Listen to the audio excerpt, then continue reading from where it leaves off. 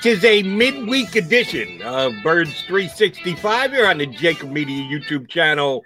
You got your Mac and Mac guys hanging, John McMullen and Jody McDonald.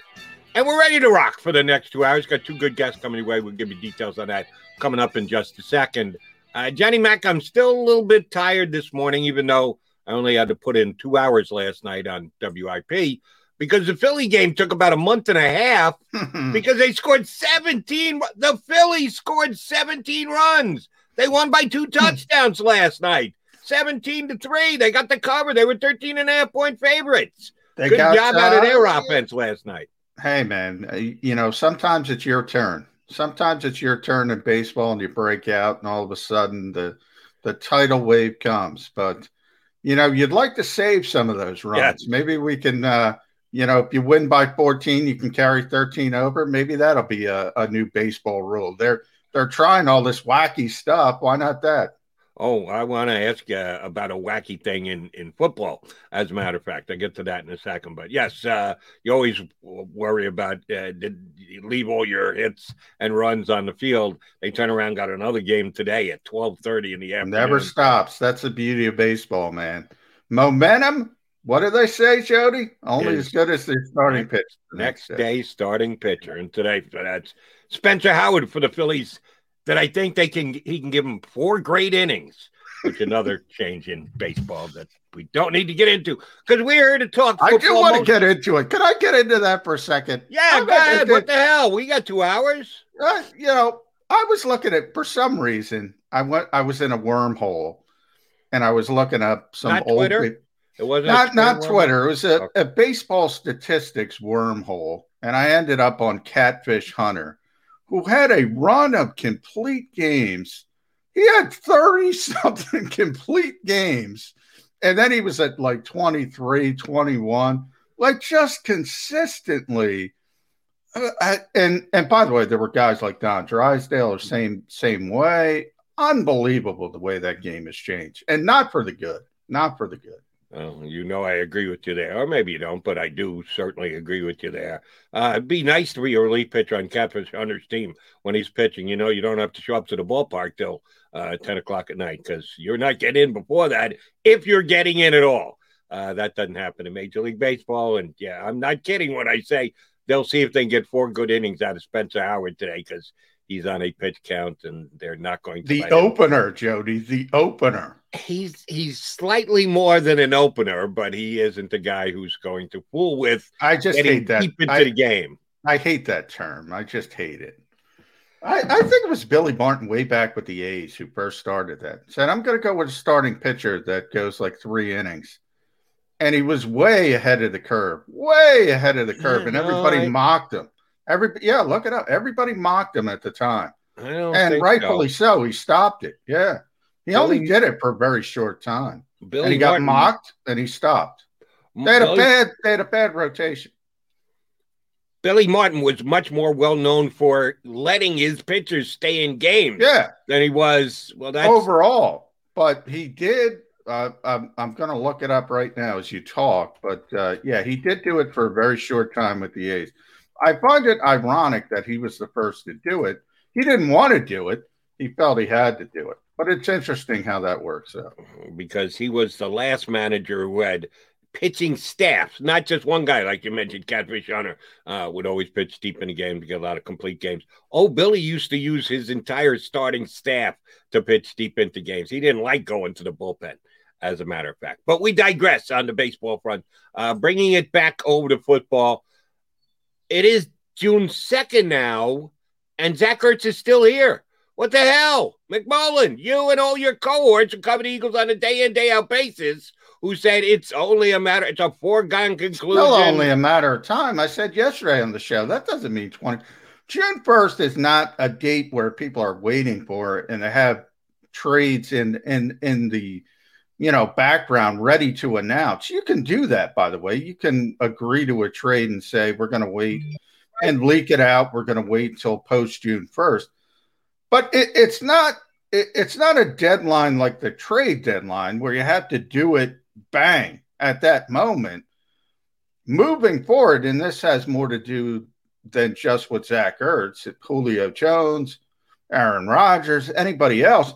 Even if you want to look at the Eagles, Brandon Brooks, he admitted he was on the trade block. It makes it easier to trade players like that. So it becomes a more viable option.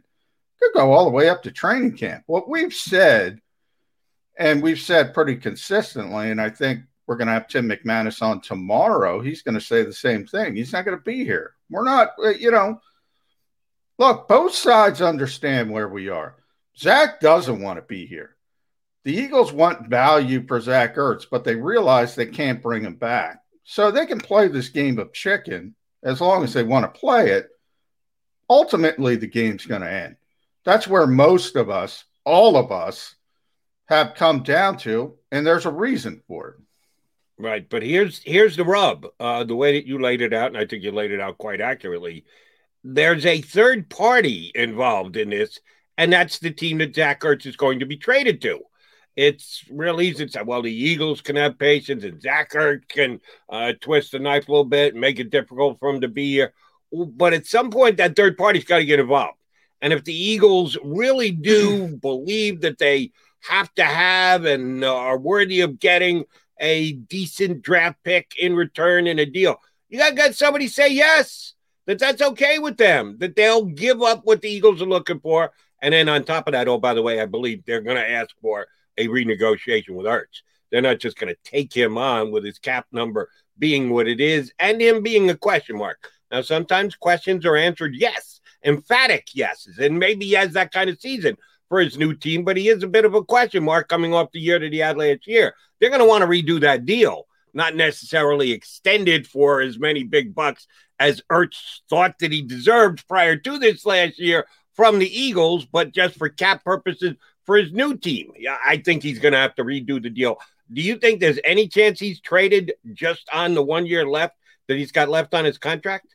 Yeah, and I think one of the reasons why people's kind of ears perked up yesterday was Buffalo, because Buffalo needs a tight end. Buffalo's a contender.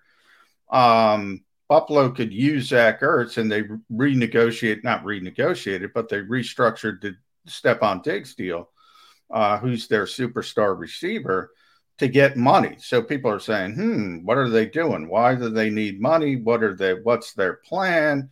Are they going after Zach Ertz? And that's a team where, yeah, I could see them bringing him in for a year at his number. They have the space, and they could say, look, we're on the cusp of being a Super Bowl contender. Whether you believe that's realistic or not, they believe it. I think it's realistic. And, you go for it at that point. We talked about it with the Eagles. It's been one of the problems with the Eagles is going a little bit too long thinking that championship window is open. But when it's open, Jody, you go for it. And if you need a tight end and Zach Ertz is there, number's not huge. I could see them doing a year and saying, let's see how it works out. How many tight ends in football are going to count $8 million and change against the cap this year? Well, and we're going to have Mike Sealski on in the first hour here, and he wrote a great column about Zach Ertz and sort of the end that is about to happen. And he mentioned the league, and it goes back, as everything does in this league, it goes back to Bill Belichick and Rob Gronkowski and Aaron Hernandez before his personal life went off the rails. And everybody saw what Bill was doing and saying, if you put two tight ends on the field, if you have two good tight ends like the Eagles had for a very short period of time themselves with Zach and Dallas Goedert playing at a high level, you could do a lot of things to the defense. Mainly, number one is you can make them declare. In other words, you can make it easier for the quarterback just by the formation because, what are you going to do? Are you going to leave a cornerback in there with two tight ends and then you just run the football? Are you going to play big nickel? Are you going to play base defense? Then you just throw the football and you got a Zach Ertz, or in the Patriots, Aaron Hernandez against a linebacker, and that's an incredible mismatch. So I think the position is more valued, and Mike ended up in Atlanta with Kyle Pitts. These guys are glorified flex receivers, Jody. They're not tight ends, with the exception of Gronk, Dallas Goedert. Those are guys who can play in line. The Zach Ertzes of the world, the Kyle Pitts of the world, the Aaron Hernandezes of the world, they're flex receivers, and that's what they are, and that's a valuable asset to have in the NFL today. I wasn't attempting to argue with you the value on the field of tight ends. Guys with the proper skill sets that are properly used can be major assets and contributors on the offensive end. I'm talking purely from a cap standpoint. I don't know of any tight ends, maybe Kelsey, maybe Little, that are actually going to carry an $8 million cap hit this year. That all those guys who are Pro Bowls and 70, 80, 85 type catch guys, sneaking up on 1,000-yard type catch guys, they're all under bigger contracts, which have been spread out over a period of time. Zach Ertz, if he's counting $8 million against the cap this upcoming year, is going to stick out like a sore thumb. You said it's not that big a number. Oh, yeah, it is. Because I think you flip it to the rest of the tight ends of the league. I know I have to be more clear. It's not that big of a number for a contender. It is that believes they're on the cusp of a championship. It's a massive number for anybody else because they have no use for it. So it's got to be a certain team. It's got to be a Buffalo-like team, and that's why everybody, as I said, perked a little bit up when they saw what happened. They said, what's going on here? Is this what they're trying to attempt? Is this what they're trying to do? It's a very finite group of teams that are in that category, no doubt about it. But if you think you're that close, you're a player away from being a potential Super Bowl contender, I don't care what position it is. I don't care what, if you see a veteran Julio Jones would be, with Seattle, another perfect example. Look, he makes sense for Seattle. He doesn't make sense for the Philadelphia Eagles. Doesn't make sense to me at all. If you're in that position and you need a tight end and Zach Ertz is a little bit more expensive than you would prefer, which I would agree with wholeheartedly from a money standpoint, so what? That's what I'm saying, the 1 year. So what? Go for it. If you're in that position. Here's what I'm saying. I would not be surprised if the Buffalo Bills talked to the Eagles and said, yes, we'd be willing to give you a draft pick. I think it's going to be surely a day 3 pick. There's no way it's getting up to a 3rd. I think it's probably more like a 6 and maybe, just maybe a 5. They should be able to do better than a 7. But it's going to be certainly a day 3 pick. They'll be willing to give that up. But I think they're going to request to talk to Zach Ertz and say, here's the type of deal we want to do. Jody. I mean, do they think he's a good player? Do they think he has 3 years left? Do they think he's going to be part of their team in 2022, 2023? Then I agree with you. It depends on the evaluation. If they say, we think he's going to bounce back, but we don't know about him long term. We know this league and over 30 players, and Zach is over 30 now. If they think, it's kind of shaky, and we'll see, why not roll the dice for a year is what I'm saying. And by the way, if in season it turns out great, you could always extend him there and do it that way. My only point is it's not a necessity. It's not a necessity for a contender that has the budget, because they can kick that can down the road a little bit. I don't think it will be, he's got to renegotiate his deal to put the cap number down or nothing.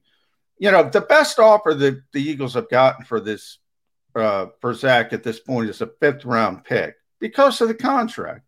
And that's from the Chargers, who aren't even a contender. And Howie's holding up for more. Look, I don't think he's going to get more than that unless there is a renegotiation. So maybe that enters into play. But again, you're talking about there has to be 3 parts of this process. Well, that's all wholly dependent on the other team and what they believe Zach Ertz is, and what they believe if Zach Ertz is going to be a meaningful contributor to their team for 3 or 4 years or whatever. Right. And my read on the situation is Buffalo or any other team is going to want to have the chance to talk to Zach Ertz and say, listen, here's the way we look at it. We think you can come in and help us next year. We think you had a down year last year, injuries, Eagle issues, that it wasn't all your fault that your numbers dropped off a table. We think you've got some good football left in you. Are we willing to overpay for it this year because we're just in a big spot of need and we're a team that can compete this year to go deep into the past? No, we're not going to do that. But we're willing to go along with you and see if you've got a couple of years left. So we want to do an extension and we want to bring your cap number down. When Buffalo renegotiated Stephon Diggs' deal and extended him, I don't think they did it purely and solely to get Zach Ertz in under their cap. I think they wanted cap flexibility so that they could improve in other areas as well. That's why I think it's key for them and any other team. Jody, I didn't Zach say Ertz has got to redo his deal. Did it. I didn't say that's why they did it. I said it perked up some people's eye and said, what are they doing by negotiating? But Stephon Diggs is actually a good example because they didn't renegotiate his deal when he came over to Minnesota, and it was a big deal. Turns out it worked great for him, and he had multiple years on the deal. And by the way, I didn't think it would turn out great, but Josh Allen all of a sudden turned into an accurate quarterback, and it was a perfect fit. So my point on that is the back end. Well, what can they do? Now everybody's happy. Stephon Diggs is on top of the world. You can restructure his deal then and get some money for something else. I'm not saying it's for Zach Ertz. I'm saying people around the league saw what Buffalo did and said, okay, what are they up to? That's what I'm saying. They need a tight end, and that's where people correlate. Obviously, Zach Ertz would be the best tight end on the market. Doesn't mean they're doing it for Zach Ertz. So let's cut to the chase here. Mike Sielski is going to join us in a couple minutes. Prediction time. Will Zach Ertz be traded by the Eagles and just have his contract sent to that new team with that money counting against his new team's cap? Or do you think there is going to be a pre-negotiated permission given by the Eagles for the team to talk to Zach Ertz? He's already got that permission. He's had that permission for months. Okay. His agent has had permission to talk to other teams for months. He's had that permission for literally months. So, yes, I mean, Steve Carrick can talk to anybody he wants and can work out any kind of deal he wants. It hasn't happened to this point because Howie Roseman wants value for this player. Now, his value is obviously it's got to be more than a fifth-round pick. He originally was saying a third-round pick. We all rolled our eyes. If he's holding out for a third-round pick, guess what? Essentially, he's holding out for an injury in training camp. He's holding out for desperation.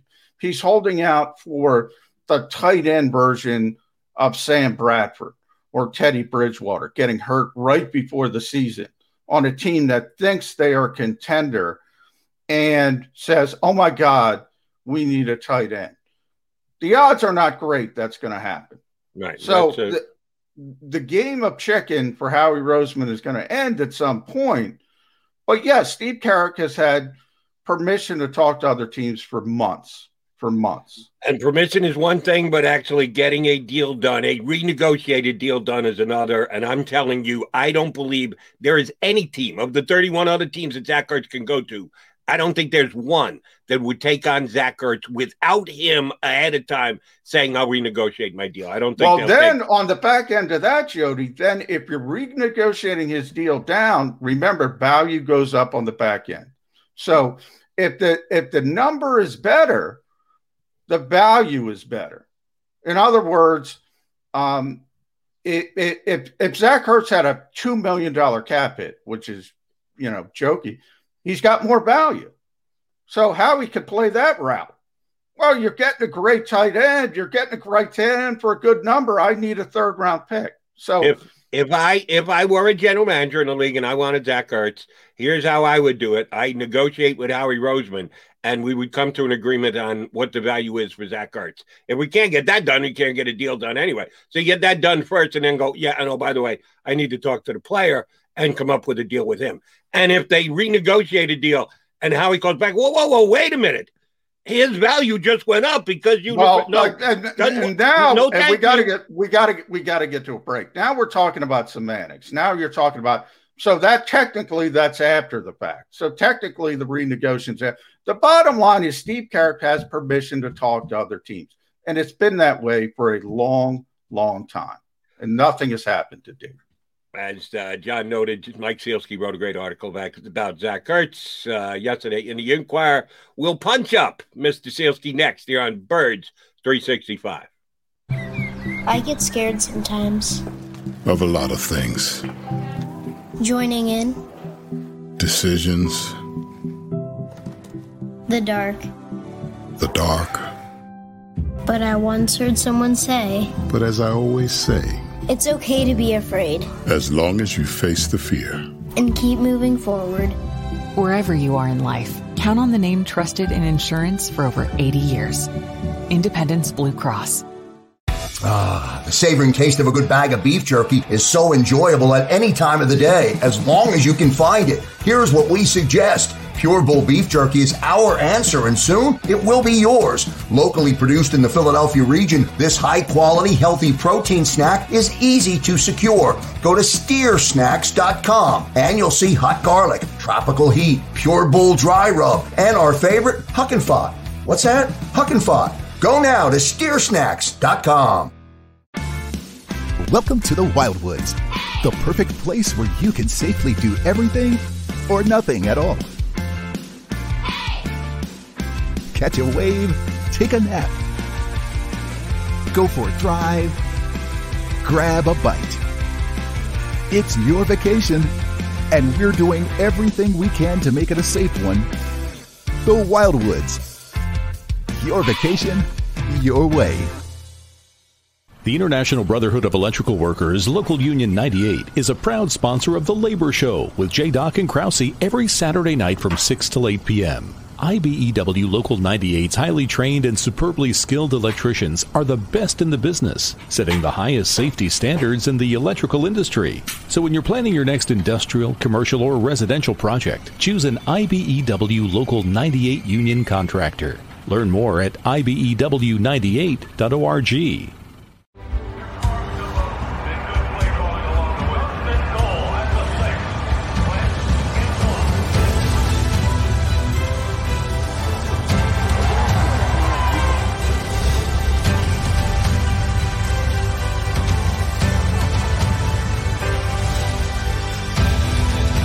Field of life, First Trust Bank is there for you. 7 on 3. 1, 2, 3. Because Philadelphia dreams deserve a Philadelphia bank. This is a key. It's a family tree. It's a pair of wings. It's a secret handshake. And a ticket to anywhere in the world. It's more than a uniform. It's the door to a world most people only dream of. There's Strong, and then there's Army Strong. Try it on at GoArmy.com.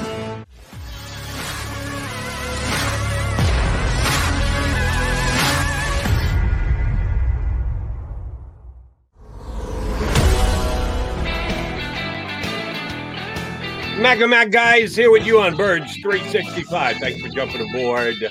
We must thank for jumping aboard our first guest of the day, the venerable columnist here in town, top columnist as far as I'm concerned. He's been doing it for a while. Mike Sielski, who covers all things Philadelphia sports for the Philadelphia Inquirer, hops on board with us. How are you this morning, Mike? Doing great, Jody. Thanks for having me on. I appreciate it. Hey, Mike, we wanted to have you on. Great piece on Zach Ertz, and obviously it is June 1st. Here we are, big date in the NFL. I think people make a little bit too much of it, but Zach Ertz is still here. We've been talking about this for weeks and weeks and weeks. Howie Roseman's playing a game of chicken value, and interestingly, your column brought out the value and the value of a player like Zach Ertz that he might have And it all harkens back, as it always does in this league, to Bill Belichick. Yeah, it sure does. First of all, thank you for having me on too, John. I always appreciate it.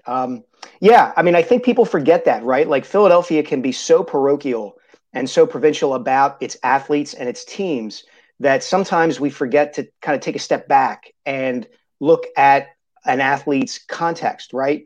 And in the context of the NFL, Zach Ertz is part of a really important trend that Bill Belichick started back in, 2010, when he drafted Rob Gronkowski and Aaron Hernandez and said, you know what?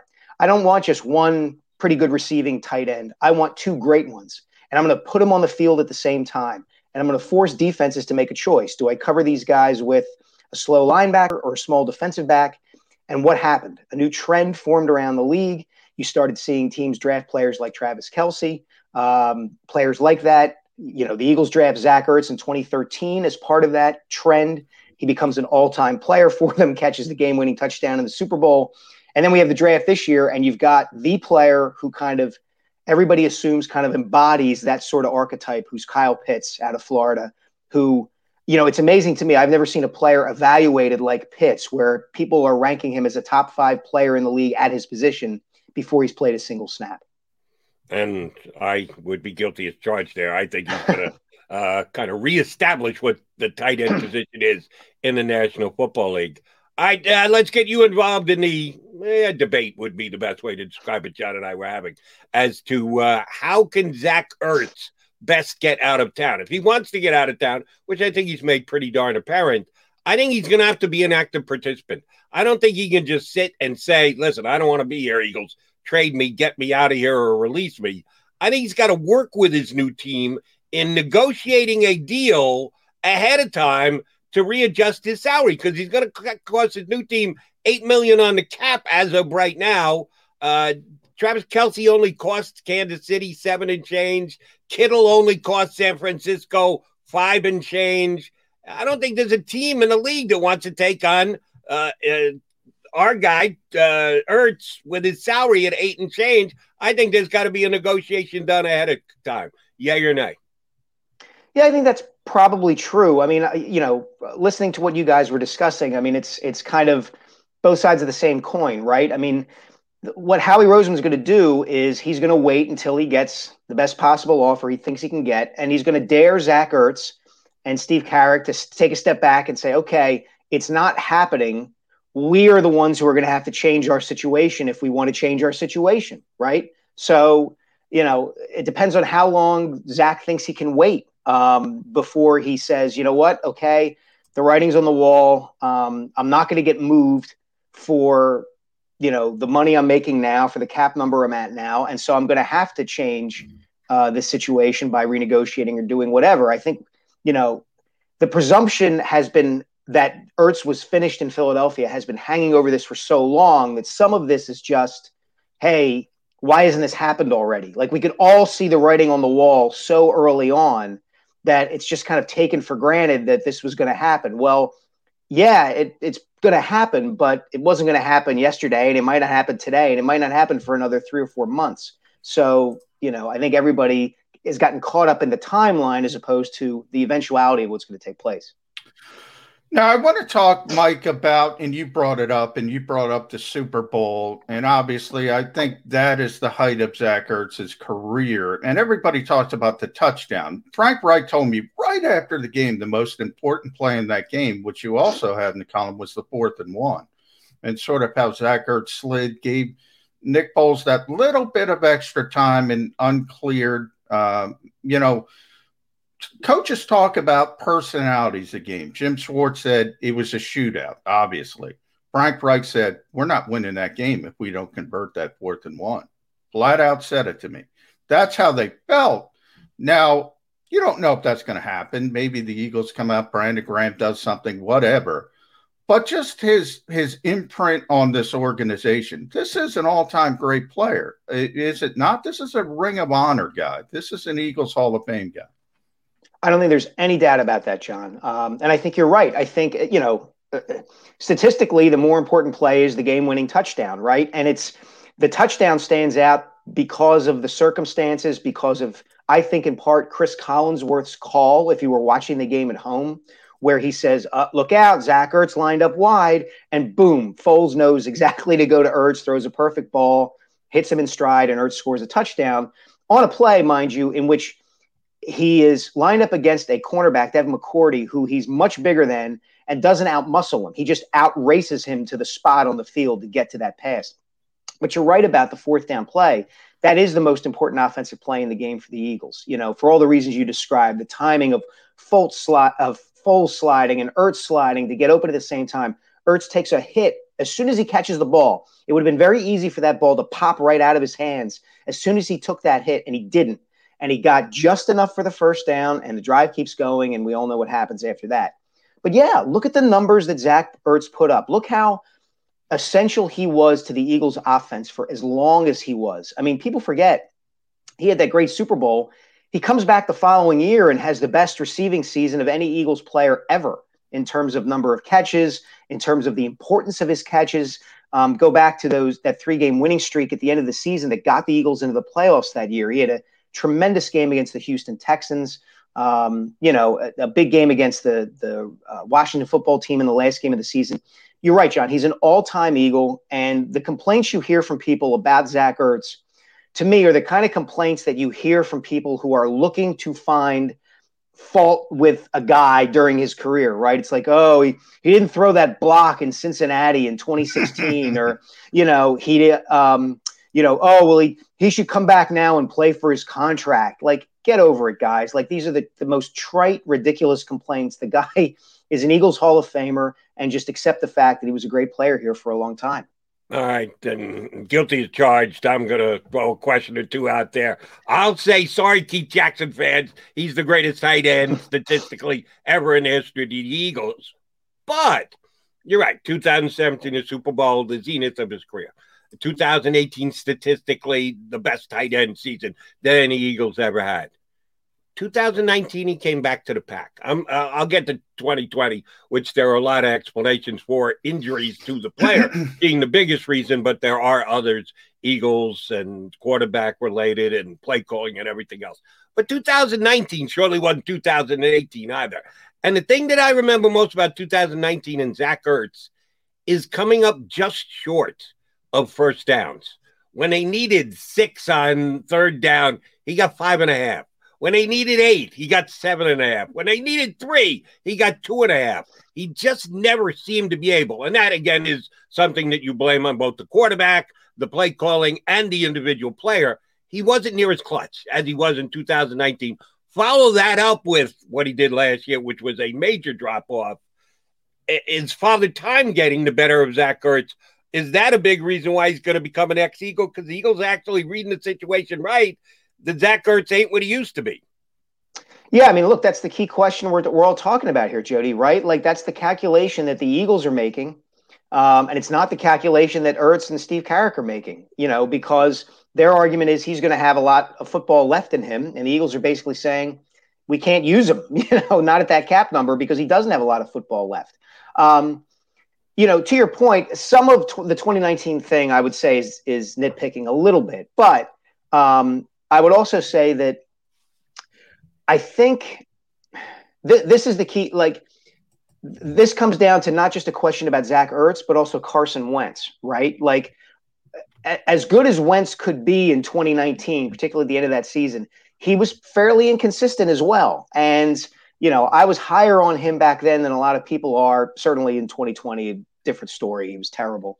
But you can never quite separate the receiver performance from a quarterback performance. And as great as Wentz was in the final 4 weeks of that season, he wasn't as great early on. And, I would imagine that had something to do with, Zach Ertz gaining 5 yards on 3rd and 6. And just to bring it back to the Ertz argument, go back and look at the NFC Championship game against the Vikings. He makes a number of key 3rd down catches where, they need 2 yards and he gets 5 or 6, or fights for first down yardage and things like that. So, look, you're right. It's the core question of this whole offseason as far as the Eagles and Ertz are concerned. How much more does he have left in the tank?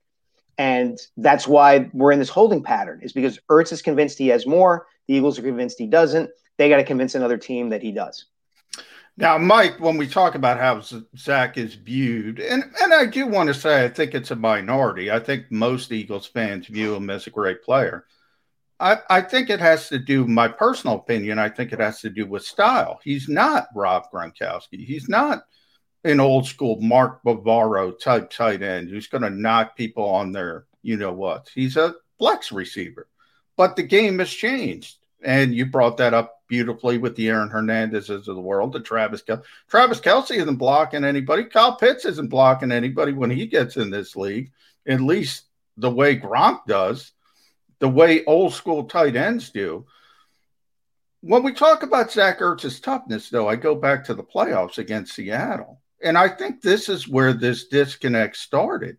He played in that game with a lacerated kidney and a broken rib. And that's pretty tough. I mean, he is a tough guy. So to me, it comes down to style and what Philadelphia thinks of itself as a city. You think that's fair? I think that's 100% right, John. I think if Zach Ertz, if let me put it this way, if Brent Selleck, with the style of play that he had, put up the kind of numbers that Zach Ertz did, they'd be building statues of Brent Selleck in this town. And Selleck was an excellent player and an excellent leader for a long time. But he was not the receiving tight end that Zach Ertz was, for the very reason that you cited, John, that the game changed. Yeah, Philadelphia has that cliched blue-collar thinking that, you do win games with smash-mouth defense, and your tight end better block, and when he catches the ball, he better create instant urban renewal, running through the defense to get to the end zone. And that wasn't Ertz. Ertz, could beat a cornerback on a deep route, right? If you covered him, I always go back, I mentioned the NFC Championship game. One of the standout plays in that game to me is late in the first half. So Harrison Smith play? Harrison Smith play. The Minnesota Vikings totally screw that play up and have Ertz covered by Harrison Smith, the safety. And Ertz makes a double move and ends up, there isn't a Vikings player within 15 yards of him. And that leads to a Jake Elliott field goal. It's 24-7 at halftime, and the Vikings are dead after that play. That play, in that game, killed the Vikings. And that's who Zach Ertz was. And so, I think to your point, John, a lot of the criticism, such as it was, of Ertz during his time in Philadelphia is stylistic. But as I pointed out in the column, that was the way the NFL was trending at that time. I talked to Mark Dominic, the former Buccaneers general manager. He's like, you don't want a guy like Zach Ertz staying in the block. You're wasting what he can do. I think, again, my feeling is Ertz, and your point about his toughness with the lacerated kidney and the broken rib is right on the money. I talked to him after that game. And what was interesting to me was he went out of his way to kind of defend Carson Wentz, who left that game, you remember, with the concussion because of the cheap shot by Jadeveon Clowney. He went out of his way to say, look, the head is a totally different thing. I'm playing with what I'm playing with, but, a guy gets hit in the head, and Ertz had concussions too throughout his career. That's a different ballgame. All right, let me play devil's advocate for a second here. No, you're not allowed, Jody. Yes, no, I'm going to do it. Get ready for it. Cody's angry this morning. What's the hashtag? Come at me, bro. Yeah. I believe that Zach Ertz will not be an Eagle when we get to opening day, but that's not the question I want to ask. If that is going to be the case, have they left the cupboard too bare here? The new NFL, where you need to have 12 position players to be able to get out there and create mismatches and the like. So many teams going to two tight end looks. Well, the two tight end look right now would be Dallas Goedert and who? Who's going to be that other Eagle tight end if his name isn't Zach Ertz? What major tight end move have the Eagles made? Shoot, Richard Rodgers was the next best one, and they haven't even put him back on the roster yet. Where are they headed with this if Zach Ertz is headed out of town? Well, don't you think they're headed to flooding secondaries with wide receivers now between Devontae Smith and Jalen Reagor and whoever else? I mean, look, Greg Ward might average 5 yards a catch, but Greg Ward, can get open a little bit in the NFL. I think that's the way they're looking at this, right? And I think we have to remember what this season is going to be for the Eagles. It is, we can look at the terribleness of the NFC East as much as we want. The Eagles are still not a Super Bowl contender. And at its core, this is still a find out what you got kind of season for them. All proclamations of optimism to the contrary. You know, I listen to certain talk radio stations like you guys do, and the idea that we're going to push this narrative that the Eagles should be competing for a division championship, to me, that strikes me as wishful thinking, given the amount of changes they made and the roster the way it looks. So, you know, it's on Nick Sirianni to figure out, okay, is there another tight end that we can use in a different kind of way? Or are we going to de-emphasize the position that Goddard is a bigger, more physical player at the line of scrimmage than Zach Ertz was? So if we have that, how do we use the other quote unquote weapons we have, to create open looks for Jalen Hurts? Now, Mike, you bring up something interesting there. We've been in this stasis for a couple years post Super Bowl. Howie Roseman comes out after the season, says we got to get younger, we got to get more cost effective. Then the offseason goes on. The Eagles start saying, yeah, you know what? This is a bad division. We're a little bit better than people think we are. At least that's the thought process inside the NovaCare complex. And they start making decisions about. Now, I have no issue with the Ryan Kerrigan signing because they got him at a very cost-effective low number. But they're talking about Julio Jones. They're talking about Julio Jones in that building. Now, they're not going to get him. But just the fact that they're saying 32-year-old future Hall of Fame receiver, maybe we're a little bit better. Are they falling down that same rabbit hole again? I think they might be, John. And to a certain degree, I can't blame them. Right. Okay. For here's the reason. I was one of their biggest critics back in 2016 because I felt like they were trying to have it both ways. They were trying to rebuild and stay competitive at the same time. And I thought, it's the old line from the Karate Kid, right? That Mr. Miyagi says, you're going to do karate or you're not going to do karate. You can't walk that line because you'll get squished by a grape.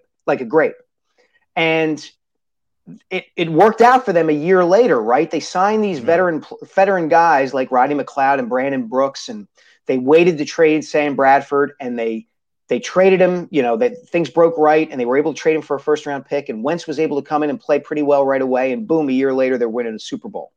And I'm generally of the mindset that the NFL isn't a league where you have to necessarily break it all down and build it back up again over a long period of time. And even if you try to do that, you might be able to turn things around relatively quickly. My issue with what they're doing now is, given where they're at, they're not going to turn themselves into a Super Bowl contender in a year's time. And the winning the division thing, winning the NFC East, to me, is just fool's gold, right? You're doing that because you want to get a playoff game, and you want to be able to say you got to the playoffs by going 8-9 in a terrible division. And I can't believe I just said 8-9 for an NFL season. I really got to get used to that. Yeah, we all do. Yeah. That's the thing, right? Like they swung for the fences with Wentz, and they connected for a short while, and they were able to parlay that into a Super Bowl. They're not doing that now. So the idea that you're going to, try to walk that line again and kind of rebuild, but kind of win the division, I don't think the benefits of the going for it, so to speak, are as great as they were 5 years ago. Mike, something I was going to bring up with John a little later in the show. We can do it now so I can get your opinion on it. We don't know about Nick Sirianni here in Philadelphia just yet. We could judge what he did last year in Indianapolis in conjunction with Frank Wright and draw some conclusions over setups and play calling and systems and the like. They weren't afraid to run the ball in Indianapolis. I wouldn't say they were a run-heavy team, but they weren't a off-the-charts run-pass ratio, roll in your eyes type, got to throw it on every single down that from time to time we'd see here in Philadelphia. Andy Reid directly into Doug Peterson. We know Miles Sanders is going to be the number one guy carrying the football for the Eagles when they run it this year. Who's going to be that number two? Good question. I think Boston Scott showed enough that you can give him the ball here and there. He can be fairly productive. We'll see what some of the rookies do. But I think I would take issue a little bit with your point about Sirianni running the ball in Indianapolis. Nick Sirianni and Frank Reich weren't working for Jeffrey Lurie in Indianapolis. Jeffrey Lurie likes to throw the ball. It's just the way, that's what he believes in. You know, it's funny that I was looking back at some old columns I'd written during the course of the 2020 season. And after the first game of the season, that loss at Washington, where the Eagles had the 17-point lead and then it all went to pot really quickly, I wrote a column criticizing Doug Peterson because he didn't take his foot off the gas pedal, right? Like, that's a game where once you're up 17-0 on Washington and Dwayne Haskins is the quarterback and there's no fans in the stands, run the ball 3 times every single time you get it on offense, and you'll win the game 17-3, and everything will be hunky-dory. And the only way that you can lose that game is by having a quarterback, spray the ball all over the field and throw a couple picks and give the other team momentum. And I criticized Peterson for that. And that's fine as far as I went. But what I should have done is criticized the Eagles' way of thinking, because that's what Peterson was following. That's what Jeffrey Lurie and Howie Roseman want. They want points. We're talking about an owner who, according to my colleague Jeff McClain, after the Eagles beat the Bears in the playoffs in 2019, won a road playoff game in an upset with a terrific defensive performance, was dismayed because the game wasn't exciting enough. The team didn't score enough points. That's who the owner is. And so we can talk about Miles Sanders and Boston Scott and rookie running backs all we want. They're going to want Jalen Hurts to throw the ball, and they're going to want Nick Sirianni to be creative in his passing attack. That's just the way they are. Yeah, and when the Eagles upset Green Bay, and Green Bay, same thing. Exactly, John. Same thing. And the interesting thing about Jeffrey Lurie, Mike, is you go to the Super Bowl, we'll go to the Super Bowl. He was angry at Jim Schwartz. Jim Schwartz was in a bad mood for a reason. He wasn't happy after he won the Super Bowl because they didn't do it the right way. Style points seem to matter. Yeah, style points seem to matter. And I wonder about that with Jeffrey sometimes. Like, does he appreciate how hard this is to do? You would think he would. I mean, he's owned the team for more than a quarter century and won only one championship. You would think he would understand, like, dude, if you won, be happy that you won. But, it is a brilliant point, and it explains a lot of things when it comes to Doug Peterson and throwing the football. And, the NFL's, by the way, I think as a base assessment, I think Jeffrey Lurie is right about the NFL. But at the end of the day, it's about how do you get to that finish line? You should be happy. And if Miles Sanders gets 150 rushing yards and you win a game where Jalen Hurts is 15 out of 20, Nick Sirianni's going to hear about it. It's funny, John, to bring it to take it out of the realm of the Eagles. I feel like this is a discussion we're having in sports all the time now, whether it's the NFL, the NBA, Major League Baseball. Like, how do you balance the short-term success and what a team needs to do to win a particular game or a particular set of games versus what they do over the long term, right? It's the Ben Simmons discussion in the NFL. What's more important to the Sixers? Is it that Ben Simmons makes those free throws in the final 2 minutes? Are they ever going to be able to win a championship if an opposing team knows that they can just foul him in the last 2 minutes of the game? Or do you accentuate the positive with Ben Simmons and say he's a great defensive player, he moves the ball around the perimeter, he can lead a fast break, he's 6'10", and can do all these things? That's the debate that's taking place throughout sports, and the Eagles embody that as much as anybody. Do we want to throw the ball all the time to the point that it's going to cost us a game and several games maybe, but particularly like one against Washington? Or are we going to accent more than just in certain situations, you got to win the game the way you got to win a game? And if it means Craig James breaking up an Aaron Rodgers pass at Lambeau Field, be thankful you did it, and let's get on to next week. My answer is you can do both. Those who say you can't do both are just flat out wrong. You can emphasize the positive, but certainly note when something isn't up to snuff, despite what Doc Rivers says. Let me get back to Jeff Lurie. We were talking about him and his outlook and the influence he has on the team. He's the guy who said this year is a transition year. That wasn't anybody else. That was the owner. He decided to go down that role and hole when he decided to remove Doug Peterson. They have changed. It's a brand new coaching staff. The way of thinking will change. They've made some big moves to the roster and the like. In this transition year, Mike Sielski, who will be the guy or what will be the aspect that we, and when I say we, I mean you, me, Johnny Mac, the media, and we, you, me, Johnny Mac, and the rest of Eagle Nation, who is going to be missed the most in this transition year? Who will be calling me on Sports Talk Radio going, you know what I missed, Jode? And they roll out a carpet for something that used to be the Eagle way. Who's that person or way of doing things going to be? That's a really interesting question, Jody. I wonder if Doug Peterson might be that guy, because I think what's happening with Sirianni is the same thing that's happening with the Eagles writ large in the offseason. Is we're so distant from the season beginning and we're so distant from the season having ended that we're kind of extrapolating and assigning qualities to Sirianni that we don't know whether he has yet. You know, there's a great distance now from the opening press conference he gave, which was so bad and got people so worried. And we've moved on from that. You know, rock, paper, scissors is endearing now. You know, it could come a time in October where we're like, gosh, remember, you know, Doug Peterson, man, he could design an offense and he could get guys open for a while there. And what happened? You know, where did that go? Yeah. You know, I do think there's the potential to say, hey, remember when we had Carson Wentz in 2017? Remember that? I'm not suggesting that Jalen Hurts can't play. I don't know whether Jalen Hurts can play or not. I don't know. But I do think it's easy to forget how good Wentz was in 17 and for parts of 18 and 19. And so that's a possibility, right? That the lens always goes to the quarterback first and foremost. And yeah, 2020 is going to be fresh in people's minds. But if Jalen Hurts isn't coming out and setting the world on fire, there are going to be people going, hey, you know, maybe we made a mistake here. I don't know.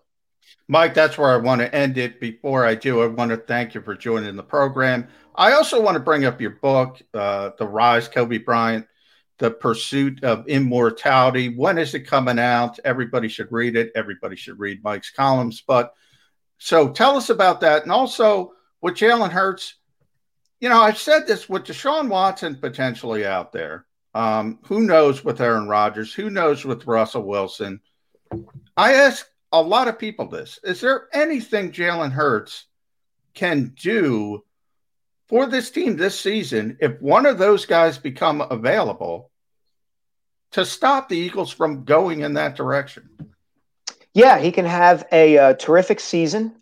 He can have a season, maybe not an all-pro kind of season, but he can show that he's a more than capable starting quarterback. And John, I would argue if he does that, the Eagles should not pursue Russell Wilson or Deshaun Watson. I have come around to the idea that if teams are smart, and you have to look at this purely from a football winning standpoint, as opposed to if we have a star quarterback, we have more attention drawn to our team, we sell more merchandise, it's better for the franchise if we have a Tom Brady, Aaron Rodgers, Deshaun Watson kind of guy. Keeping a quarterback on a low-cost rookie contract and building around him might be the best way to go about building a championship team. It's what the Eagles did in 2017. It has allowed other teams without good quarterback situations to stay in the hunt and make the playoffs. I point you to the Washington football team last year, which basically had the three of us play quarterback for them and still made the playoffs because the rest of their roster was so good. So that would be my position there. I think you're probably right. There may not be anything that can stop the Eagles from going after one of those big name guys if one of them becomes available. But yeah, that would be my take on that. And thanks for mentioning the book, The Rise. It's coming out January 11th. It's a look at Kobe, the first half of his life. So his career and life at Lower Merion, his life in Italy a little bit, his leading Lower Merion to the state championship, kind of an underdog story, run up to the draft, is entering the NBA. His identity as a black teenager in a suburban Philly community. Kind of the elevator pitch I give for it is it's Batman Begins for the Black Mamba. And January 11th, go to Amazon now. You can pre-order. That sounds outstanding. And by the way, I thought the three of us played quarterback for the Dallas Cowboys when Dak Prescott went down last year, but that's just my evaluation. Mr. Sealski, always a pleasure. Good to catch up, buddy. You know, we'll be tapping into you again in the next couple of weeks. Thanks, pal. Thank you, guys. I hope to see you on the trail soon. You will. Thanks, Mike. Do just that. Mike Sealski here with us on Birds 365. All right, come back. I do want to get that question out for John. I asked Mike. I was thinking about the running game, and I appreciate Mike's way of looking at it, we are talking about the Eagles in a Jeff Lurie-owned organization. It's a very good point. Very good point. They're going to run the ball some. Now, how much is that going to be? Well, we'll see. And who is it going to be if it's not Miles Sanders? I want to get Johnny Mac's thoughts on that next here on Birds 365. I get scared sometimes. Of a lot of things. Joining in. Decisions. The dark. The dark. But I once heard someone say, But as I always say, it's okay to be afraid. As long as you face the fear. And keep moving forward. Wherever you are in life, count on the name trusted in insurance for over 80 years. Independence Blue Cross.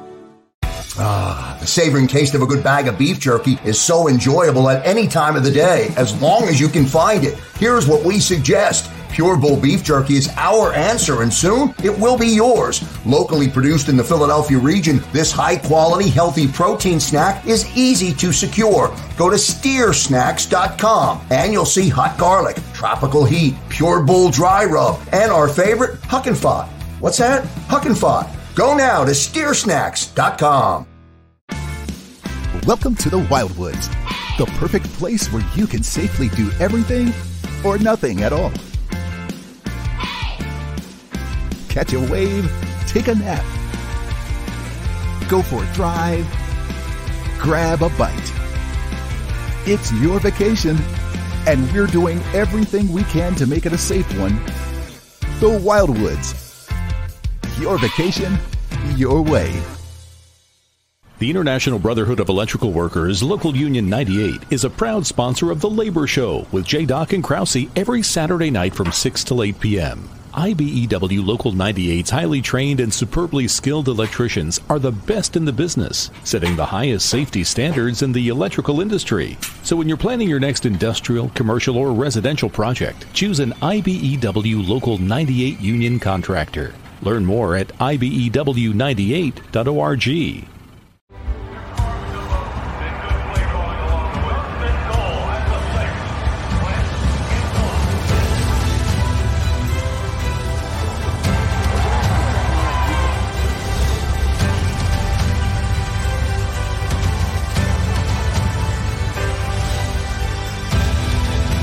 Field of life, First Trust Bank is there for you. Champions on three. 1, 2, 3. Because Philadelphia dreams deserve a Philadelphia bank. This is a key. It's a family tree. It's a pair of wings. It's a secret handshake. And a ticket to anywhere in the world. It's more than a uniform. It's the door to a world most people only dream of. There's Strong, and then there's Army Strong. Try it on at GoArmy.com.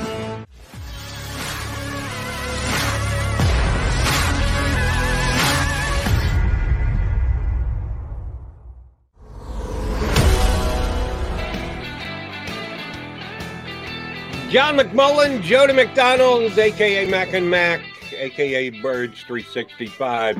Appreciate you punching us up here on the Jacob Media YouTube channel.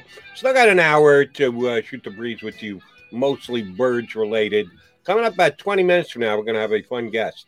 John was able to procure the time commitment from Amy Trask, who is doing analyst work for CBS these days, is on their Tops program, which is the other pregame show, which is on their cable outlet rather than the network crew with JB and Bill Sims and Coach Cowher and the like. But she does a real nice job. I've certainly watched that show. My buddy Brandon Tierney was also part of that show for years. So I've checked out plenty of Tops, and Amy's very good on that. Former CEO of the Oakland/LA Raiders. I'm trying to remember what time frame. She might have done both towns with Al Davis back in the day. Was the top-ranked official on the female side in the history of the National Football League. We're now getting women move up the personnel side as well, and that's something we're going to talk about with Amy Trask when she joins us about 20 minutes from now. But do want to ask John McMullen about the Eagles and their upcoming running game. Why pay more for a separate CoQ10 supplement? Enjoy twice the benefits with SuperBeets Heart Chews Advanced. From the #1 doctor, pharmacist, and cardiologist recommended Beet brand for heart health support, the new SuperBeets Heart Chews Advanced by Human is now infused with CoQ10. That's essentially like getting CoQ10 for free.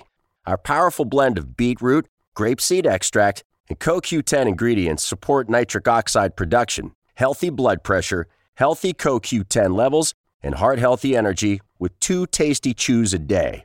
Plus, SuperBeets Heart Chews Advance are plant-based, so you get heart-healthy energy without stimulants. For a limited time, get a free 30-day supply of SuperBeets Heart Chews on all bundles and 15% off your first order by going to RadioBeats.com and using promo code DEAL. That's Radio, BEETS.com, code DEAL.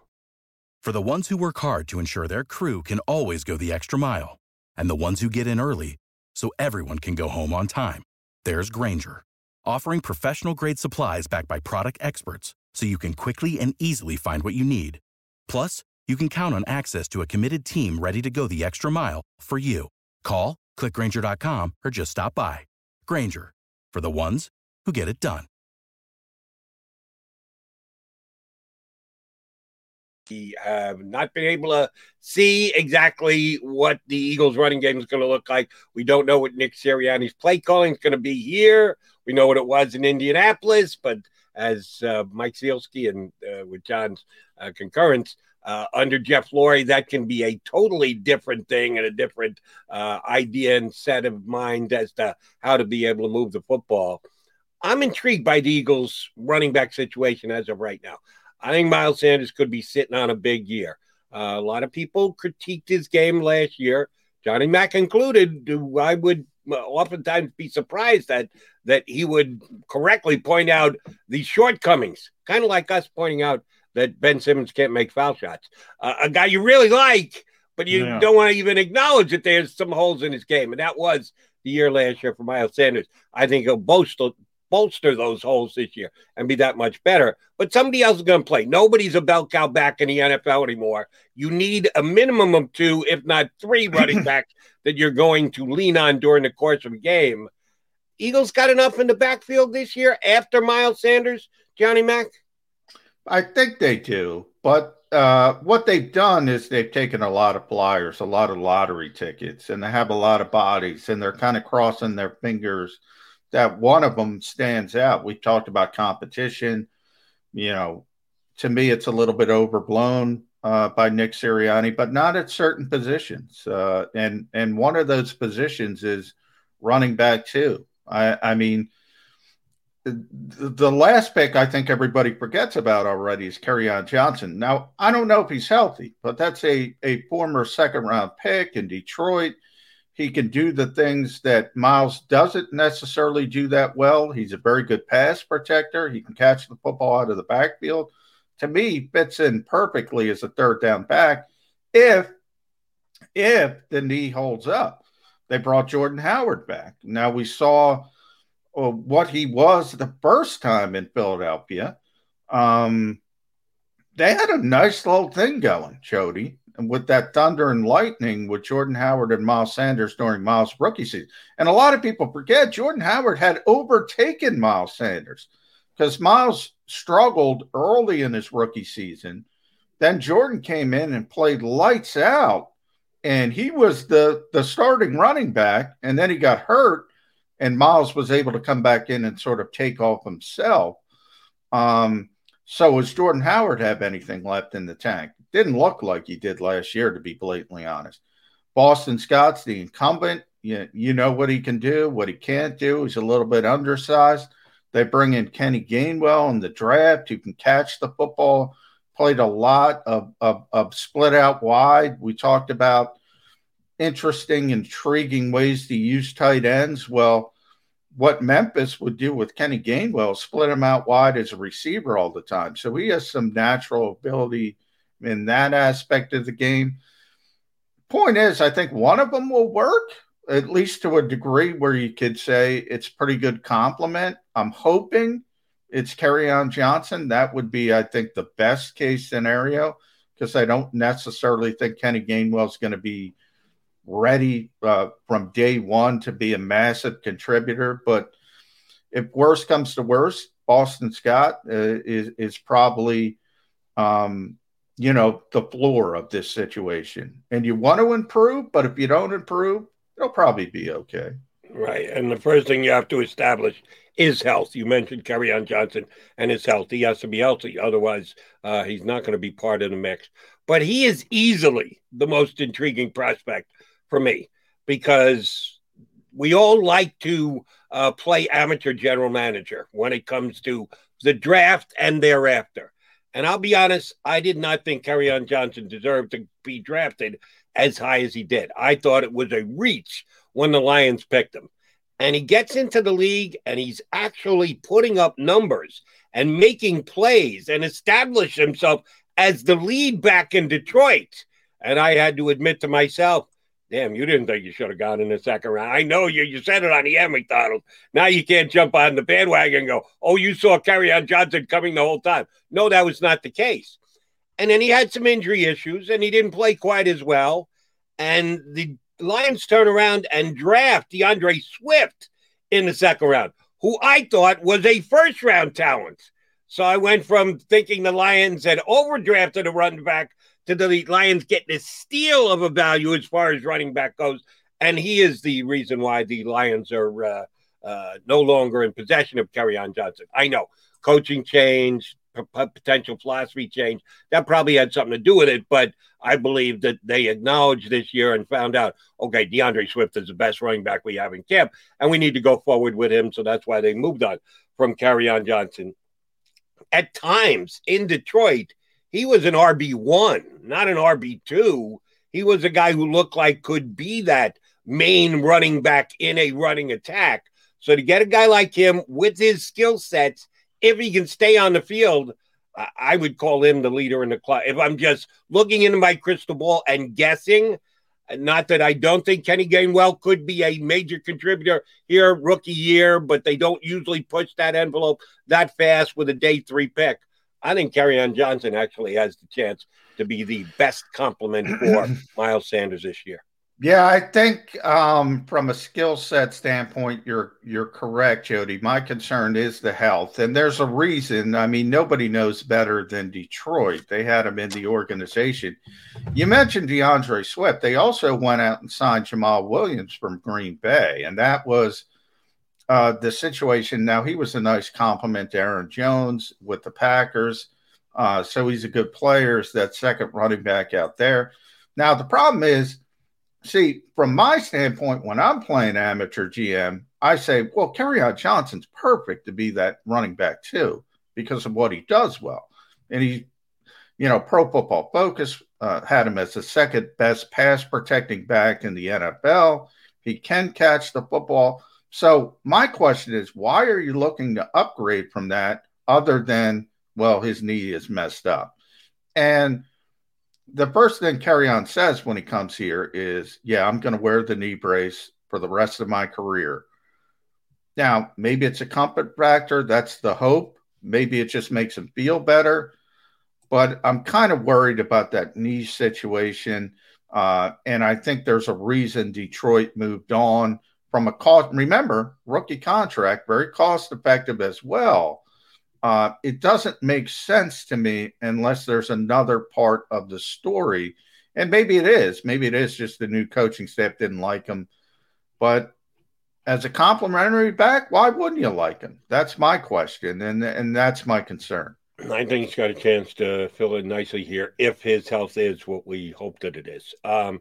I did want to bring this up. I thought we might get it in the beginning of the show. We didn't. We started talking Zach Ertz and got Sealski up, so we didn't get to it. I saw the story last night, and shame on me. I somehow had missed out on the fact that this was actually a proposal brought to the National Football League. I don't know about you. Have you watched any spring football yet? I didn't watch it. I knew it was on. And, it was a rainy Memorial Day weekend. So I'm sure I was in the house. I can't remember. But I completely forgot it was on. I probably would have turned it on if I remembered just to see what was going on. But I completely forgot. Completely. It was, I believe, on the Fox Fox, network. I believe, yeah. But cable, not actual I Fox. think it was on actual Fox. You think it was on actual Fox? I think. I'm not 100%. Okay. Well, I completely missed it. I'm same as you. Didn't know it was on. Forgot it was on. I was on Fox, but probably on FS2 because they have horse racing over the weekend. So my dad had to check out a stakes race from Aqueduct or from Belmont, excuse me, this weekend. But I know of the Spring League. I just haven't had a chance to check it out yet. I did not realize that they have a new overtime rule. And we've all heard about suggestions and proposals have been brought to the NFL on overtime and how the best to do it and going for it on fourth down to eliminate the onside kick and the like. And I always get a kick out of these proposals because it makes you think and it makes you imagine something new. I had never heard of this. And apparently they've implemented it in the Spring League. And I flat out love this. Let me lay it out for you, John, and get your take on it. Game ended the other day, tied at the end of 60 minutes, so they went to overtime. The rule is this. One of the two teams, and I don't know how it's designated, if there's a coin flip or if it's the visiting team versus the home team, but one of the two teams gets to designate where the ball is going to be placed to start the overtime, a.k.a. the 20-yard line, the 28-yard line, the 42-yard line, the 8-yard line. You can choose wherever you believe that the first drive of overtime should start. And then the other team gets to decide whether they're going to get the ball or the other team's going to get the ball. You can either choose to take the ball first, depending on where it is situated, or you can choose to play defense first. And they play an overtime period of 7.5 minutes, no matter what. Doesn't matter how much scoring is done or how little scoring is done. The overtime is 7.5 minutes, hard time. In this particular game, Jerry Glanville was the coach. Man, I missed out on seeing Jerry on the sidelines. I don't know if this was the TV game or not, but this is the one that went to OT. And they decided to place the ball on the 8-yard line. And the other team decided to let them take the ball, that they'd send their defense out. Well, they got to stop. So the first team had to punt the football. The other team got it, took it down the field, scored to go up by 7 points. Glanville's team got it back, moved it a little bit, but then 1, 2, 3 out, a fourth down and out, and they just ran out the clock after that. But the strategy of where you're going to place the ball and whether you're going to take the ball first or you're going to play defense first, to me is just tremendous. And if I were a broadcaster in that game, if I was the analyst, man, would I have a field day second-guessing the coaching decisions that are made before the overtime even starts. Boy, I love this. How I about gotta tell you, I'm complete. Now, I admit I'm an old school guy. I just want a coin toss. I want sudden death overtime and be done with it. That's what I want. I'm not getting it. I realize there's a new generation people involved, but just the time you took to explain that, Jody, is the indication of why it can't work. The NFL is too popular for gimmicks. They don't need gimmicks. Now, maybe other sports, and I've criticized, I've joked about hockey might put out a shootout with clown masks to get a win. Baseball putting people on second base to end extra inning. No. If you don't like the game, don't watch it. But don't bastardize the game. And literally, I mean, I should have started the clock on how long it took you to explain that rule. Now, I'm not criticizing you. I could have done it in 45 seconds if I wanted to, but I just wanted to be as thorough as possible in explaining it to people because I think there's a lot to it, and I think it's great. I'm saying if you have to do that, it's a bad plan. I'm not criticizing you. I say this with European soccer. Our friend Kevin Kincaid's a big soccer guy. I said the big issue with soccer in America, people say they don't like the sport. They like it everywhere else in the world. People can't understand it. They can't understand the transactions, not the game. They can't understand how you get players. They can't understand the When you make things more complicated, the NBA is talking about a tournament in the season, a European-style soccer tournament in the season. People don't want to have to be given explanations of what the heck is going on. Anytime you got to go down that hole, I think it's a bad idea. I really do. And when you're popular, like the NFL, let's be honest, Jody, these people watch whatever the hell they throw out there, whatever the hell. They don't need gimmicks. They don't need gimmicks. They don't need to go down that road. They don't.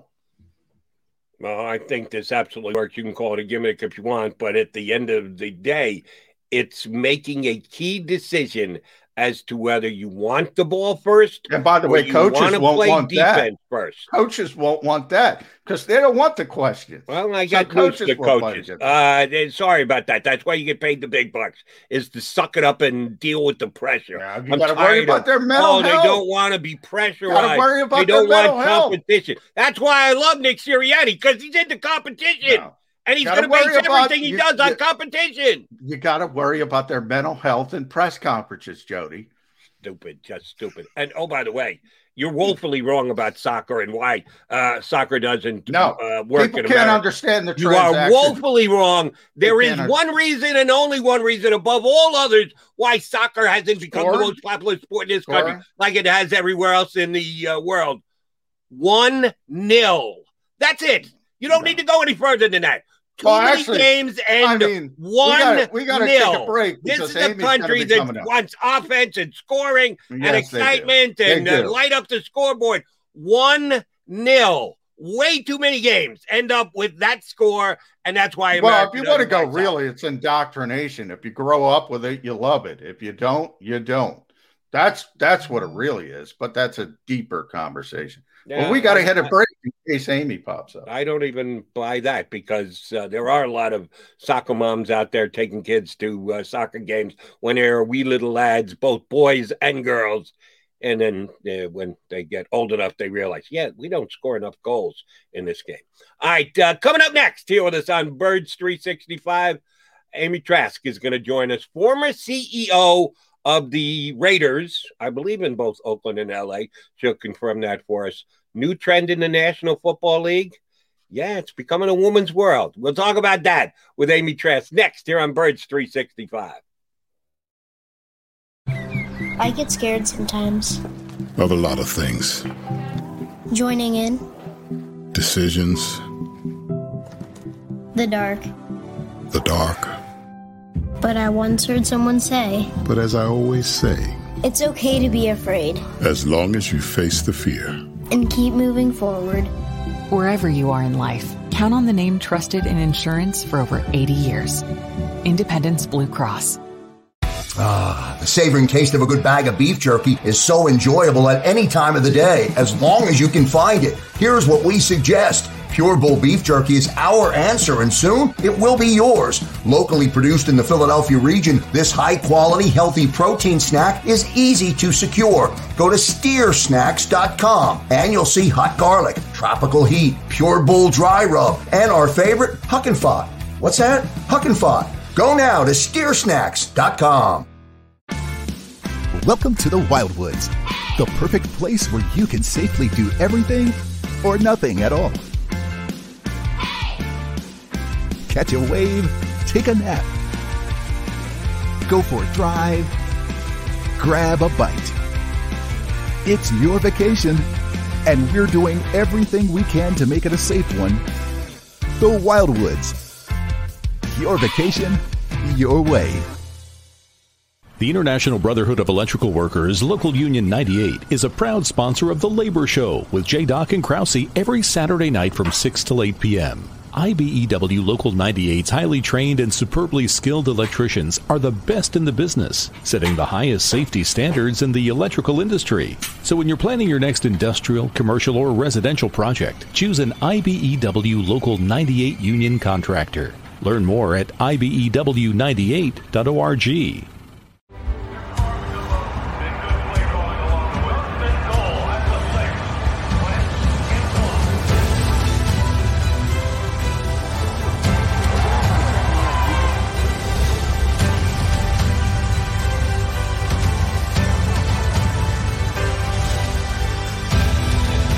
field of life, First Trust Bank is there for you. Champions on three. 1, 2, 3. Because Philadelphia dreams deserve a Philadelphia bank. This is a key. It's a family tree. It's a pair of wings. It's a secret handshake. And a ticket to anywhere in the world. It's more than a uniform. It's the door to a world most people only dream of. There's Strong, and then there's Army Strong. Try it on at GoArmy.com.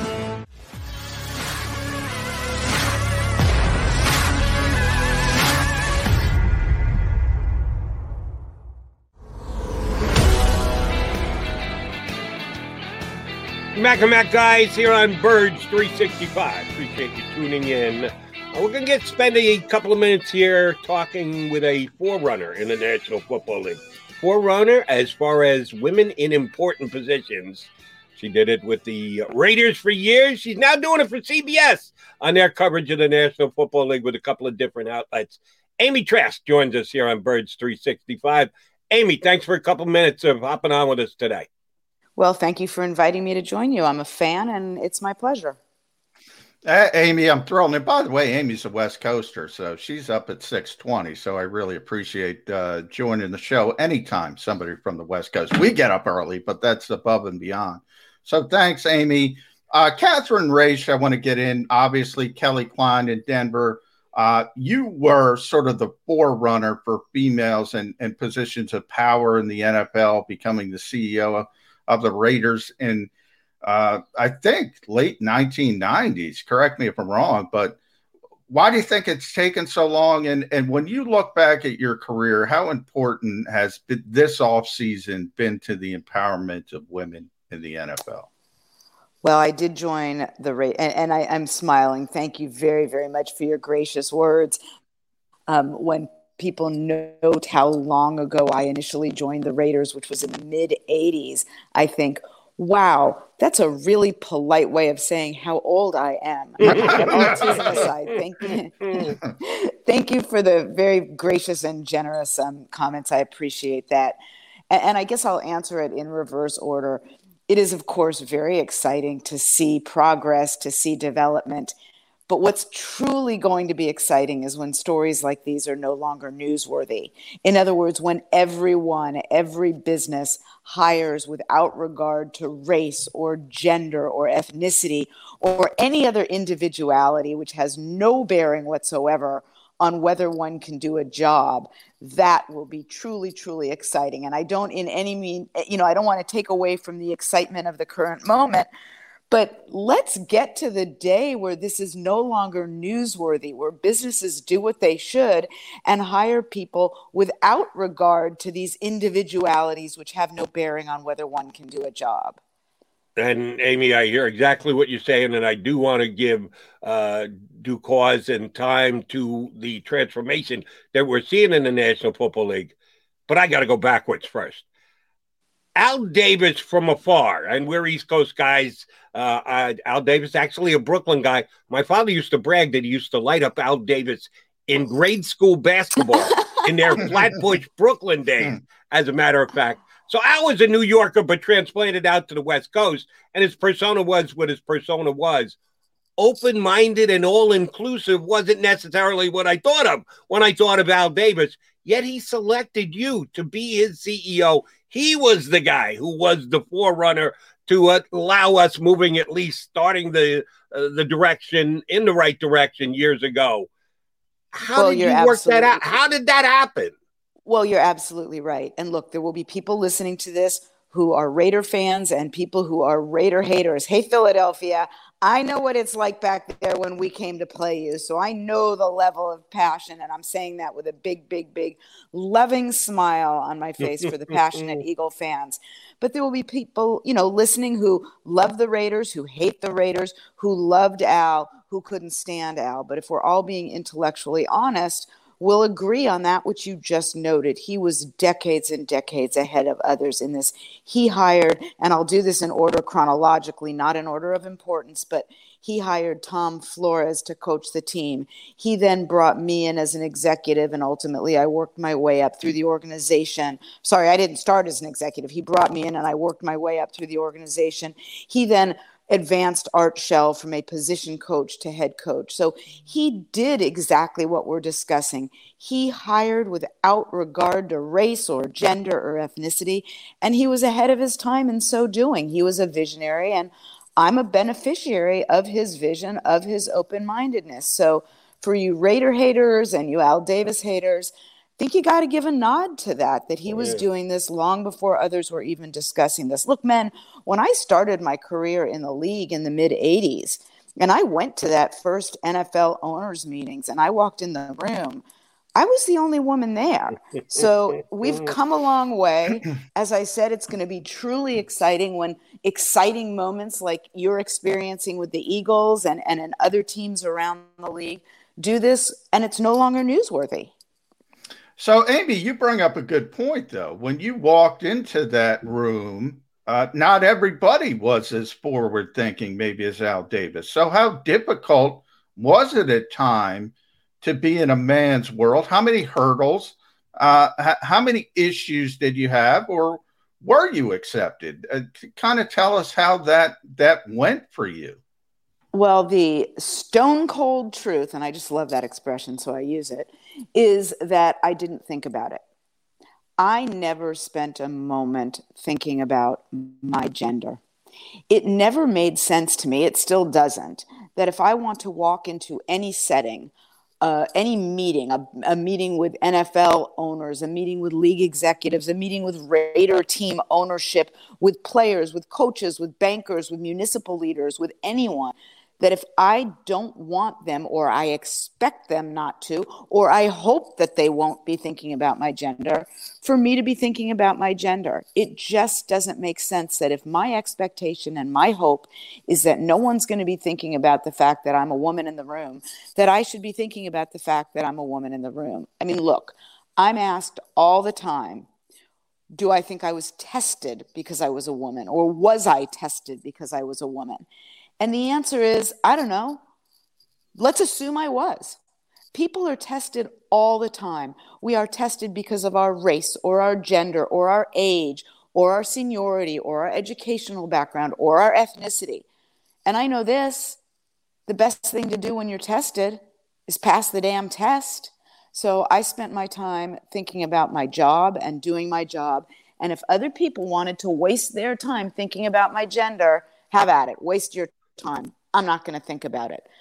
There were plenty of people that may have thought about it. There were plenty of people who didn't think about it. I didn't waste my time thinking about it. Good for you. All right, Amy, I'm going to take you back again a little bit. We have acknowledged that Al Davis was ahead of the curve, and he was an open-minded individual, even though that wasn't always the persona that he put out through the media, more of a kick, you-know-what, and take names later kind of guy. Today's NFL, 2021, this offseason, we're seeing Aaron Rodgers try and talk his way out of Green Bay, and Julio Jones doing the same down in Atlanta, and at least opening the door for Russell Wilson in Seattle, questioning certain moves that the organization is making.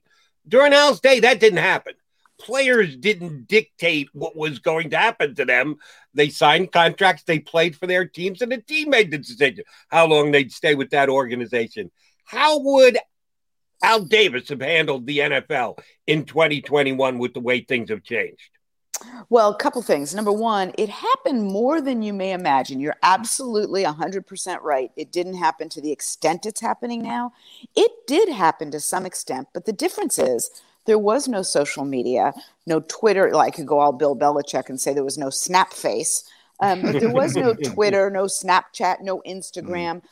Players didn't have the ability to get their message out on such a broad, immediate platform on their own. You know, media was much more constricted in those days, and messaging was very, very different. So it did go on to some extent, not the extent it's going on now. people just didn't know about it. Players didn't get off a plane doing a TikTok or, off the team plane or on the team plane or sitting in the office, putting something on Instagram or Twitter. Things were handled very, very differently. How Al would have handled it would have depended in part upon the player and how the player handled it. There were times he was very, very didactic with players, and it was the team's way or no way. And there were other times, public's probably not aware of all the times, that he was much more malleable and willing to compromise and find ways to work things out. Well, Amy, to follow up on that, I'll ask, how would you handle these types of situations? I mean, you were in this league as an executive, I think, through 2013. So that doesn't seem like that long, but technology advances. You mentioned the TikTok, the Snapchats, that continually moves forward. When you have this player empowerment type, I don't want to call it a theme, but it's certainly more part of the industry. And how would you have handled this type of situation today? Well, I'll use the Aaron Rodgers situation as an example. And by the way, I grew up in the league. I worked only for one team. I grew up from the time I joined in the mid 80s through when I left in 2013, as you noted, working for a team owner who said to me from the time I started through the day he passed away, the players are the game. And there was, and he was right. Without players, there is no game. So people can look at them, and some team owners do, as fungible. We never did. And I'll go back to using the Aaron Rodgers example. I think the four most important words in business are communicate, cooperate, collaborate, coordinate. And I'll focus right now on the word communicate. I think things really became problematic when Green Bay didn't communicate directly and in a forthright manner and give Aaron a heads up that they were going to take Jordan Love. I'm not criticizing the selection of Jordan Love. The team did what it believed was in its best interests. But pick up the phone and do what Kansas City did with Alex Smith when Kansas City had Alex on the roster and knew well ahead of time that it was going to choose Patrick Mahomes should the opportunity arise. Kansas City let Alex know, look, this is what we're going to do. And they trusted him to keep it confidential, which he did. They trusted him with the information, and he was very, very judicious with it. He didn't let it leak. But he knew what the team was doing. Players are human beings. To quote Al, the players are the game. They're human beings. They shouldn't be treated like assets or like cogs in a machine. So I think where Green Bay went off course was not communicating in a forthright, collaborative manner with Aaron. So I would have started in that manner with letting Aaron know, this is what we're going to do. Here's why we're going to do it. Recognize you may not love it. We're going to try to fill in the other positions that you believe we need to fill in to make our offense better in a different manner. This is our plan. Amy, our fellow media member, Peter King, as respected as there is in what we do, NFL media, wrote part of his column this week about Roger Goodell's successor. I think it is amazing that from the minute someone like Roger Goodell signs his contract, people immediately want to think about, well, who's going to be coming up after him? What are we going to do after the contract runs out? The ink isn't even dry on the contract, and we're already deciding what's going to happen after the next contract. But we're in that situation with Roger Goodell again. As someone who was around the league, dealt with as many people as you did, diverse groups that you did, what kind of job do you think Roger Goodell has done since he's taken over as commissioner? Do you think that he will walk away at the end of his contract, or do you think Roger Goodell's still got years left to being the commissioner? Well, I don't know what Roger's going to do at the end of his contract, and I'm not going to speak for Roger. I will speak to the man I think Roger is and the job he's done as a commissioner. I grew up in the league with Roger. We both started in our respective league careers at about the same time, and so I've known Roger for about 1 billion years. I think he's done a tremendous job. He's done a tremendous job in many regards, but let's just focus on the last year and the pandemic, what he was able to do in terms of leading the league through this moment in time that I don't know about you, but I certainly never envisioned living in a moment like this. And to lead the league through it with the success he did, I think is tremendous. And I think a lot of businesses not only in this country, but around the world, could take a lesson from the manner in which he led the league through the pandemic. I don't know if he'll choose to stay. I do know that he's done a very, very good job from the perspective of well, I shouldn't speak for the owners, but it certainly was my perception when I was in the league that everybody thought he was doing a tremendous job. That's always been my perspective, and it remains my perspective. Amy, I know you got to run. I want to thank you for joining us this early out in the West Coast. Brentwood, I believe. You're still in Brentwood, right? No, I'm not that. Boy, wow, you do your homework. That's where I grew up. But first of all, I love getting up early, so always happy to join you. I just like to tease in my tweets, and I've always been a brat about this ever since my first year in the league, where every single memo we got, everything we got was on New York Times. I would always respond in California time, like, hey, yo, we got our own time zone out here. So even though I tease about California time, no problem whatsoever. I am on the Venice canals down here in Venice Beach, California. So as I speak with you, I'm watching the ducks and the geese and all the birds fly around, and I'm happy to get up and join you. Really delighted and thrilled you invited me to do so. I just like being a brat about the time zone. Well, I do want to ask you, in 2019, this is impressive. I mean, if you think about it's the 100th anniversary of the NFL. So it's kind of a big deal. And they named you as one of the greatest game changers in NFL history. So while I know, and we started this call, and you want to get to a point where it's not newsworthy when someone like Catherine Raiche gets promoted here in Philadelphia. Do you ever look back at your history in this league, your imprint on this league, and say, wow, look at what I've accomplished? Or is it always looking forward? A couple things, and let me start by offering my hearty congratulations to Catherine. When we were talking earlier in the show, and I was saying how exciting the news of her promotion was, but that I hope we get to the point where it's no longer newsworthy when these things happen. I should have at that point shared with you what I have shared publicly a number of times, which is my hearty congratulations. The second part of your question, no, I don't think about that. That's just not the way I look at life. I don't think about that, but I will tell you, and I'll share this special moment and be very candid with you. I was not aware that honor was coming. I didn't know that I was going to be included in that group. And when I got word of that, someone sent me an email saying, hey, guess what I just saw on TV? You were named this, and I looked it up. I actually started crying. I was so overwhelmed. I mean, I was just so overwhelmed. And the first thing I did was call my husband on his cell phone, and I was crying, and I was choking out that I had been named to this list. And all I remember him saying is how wonderful that was, but don't ever call me sobbing again. I thought someone died. So it was very, very special that they named me to the list, and I appreciate that, and I never saw it coming. And again, we appreciate you for getting up early, doing this. No New York time, California time. It's been a great conversation and a lot of seriousness. So I think we need to end on this note. Did you ever tell Al Davis's son that he needs to get better haircuts? It might be the worst haircut in all of professional sports. Did you ever have nerve enough to do that? I know how much nerve you got, Amy Trask. Did you ever have nerve enough to tell Mark Davis how bad his hair was? I think you know that I went to law school, so it will not surprise you that I'm going to plead the fifth. Touché. Amy, thank you very much for getting up. Since we know you're willing to do so, we will tap into you for your expertise again down the road. Thanks for doing it with us. I'd love to, and thank you.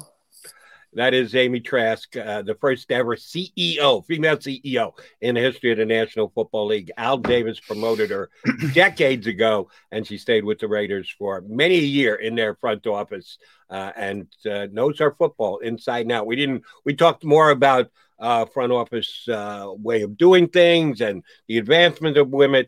Oh, we can talk just X and O's with her, too. We will do that when we get a little closer to the season. We can get her back on. That would be with us, McDonald and McMullen, the Mac and Mac guys, here on Birds 365. I get scared sometimes. Of a lot of things. Joining in. Decisions. The dark. The dark. But I once heard someone say, but as I always say, it's okay to be afraid. As long as you face the fear. And keep moving forward. Wherever you are in life, Count on the name trusted in insurance for over 80 years. Independence Blue Cross. The savoring taste of a good bag of beef jerky is so enjoyable at any time of the day, as long as you can find it. Here's what we suggest. Pure Bull Beef Jerky is our answer, and soon it will be yours. Locally produced in the Philadelphia region, this high-quality, healthy protein snack is easy to secure. Go to steersnacks.com, and you'll see hot garlic, tropical heat, Pure Bull dry rub, and our favorite, Huck and Fod. What's that? Huck and Fod. Go now to steersnacks.com. Welcome to the Wildwoods, the perfect place where you can safely do everything or nothing at all. Catch a wave, take a nap, go for a drive, grab a bite. It's your vacation, and we're doing everything we can to make it a safe one. The Wildwoods. Your vacation, your way. The International Brotherhood of Electrical Workers, Local Union 98, is a proud sponsor of The Labor Show with J. Doc and Krause every Saturday night from 6 to 8 p.m. IBEW Local 98's highly trained and superbly skilled electricians are the best in the business, setting the highest safety standards in the electrical industry. So when you're planning your next industrial, commercial, or residential project, choose an IBEW Local 98 union contractor. Learn more at ibew98.org.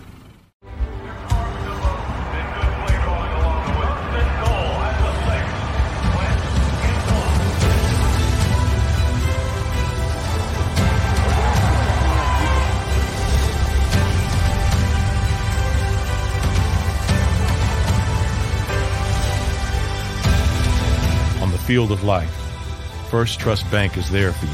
Champions on three. 1, 2, 3. Because Philadelphia dreams deserve a Philadelphia bank. This is a key. It's a family tree. It's a pair of wings. It's a secret handshake.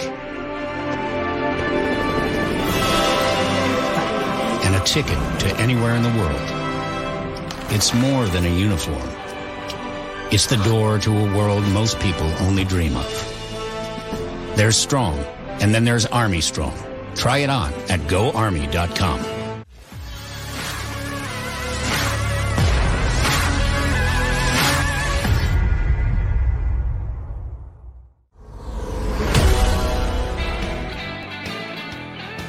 Mac and Mac guys here with Young Birds 365. Still got 20 minutes to kick it around here today.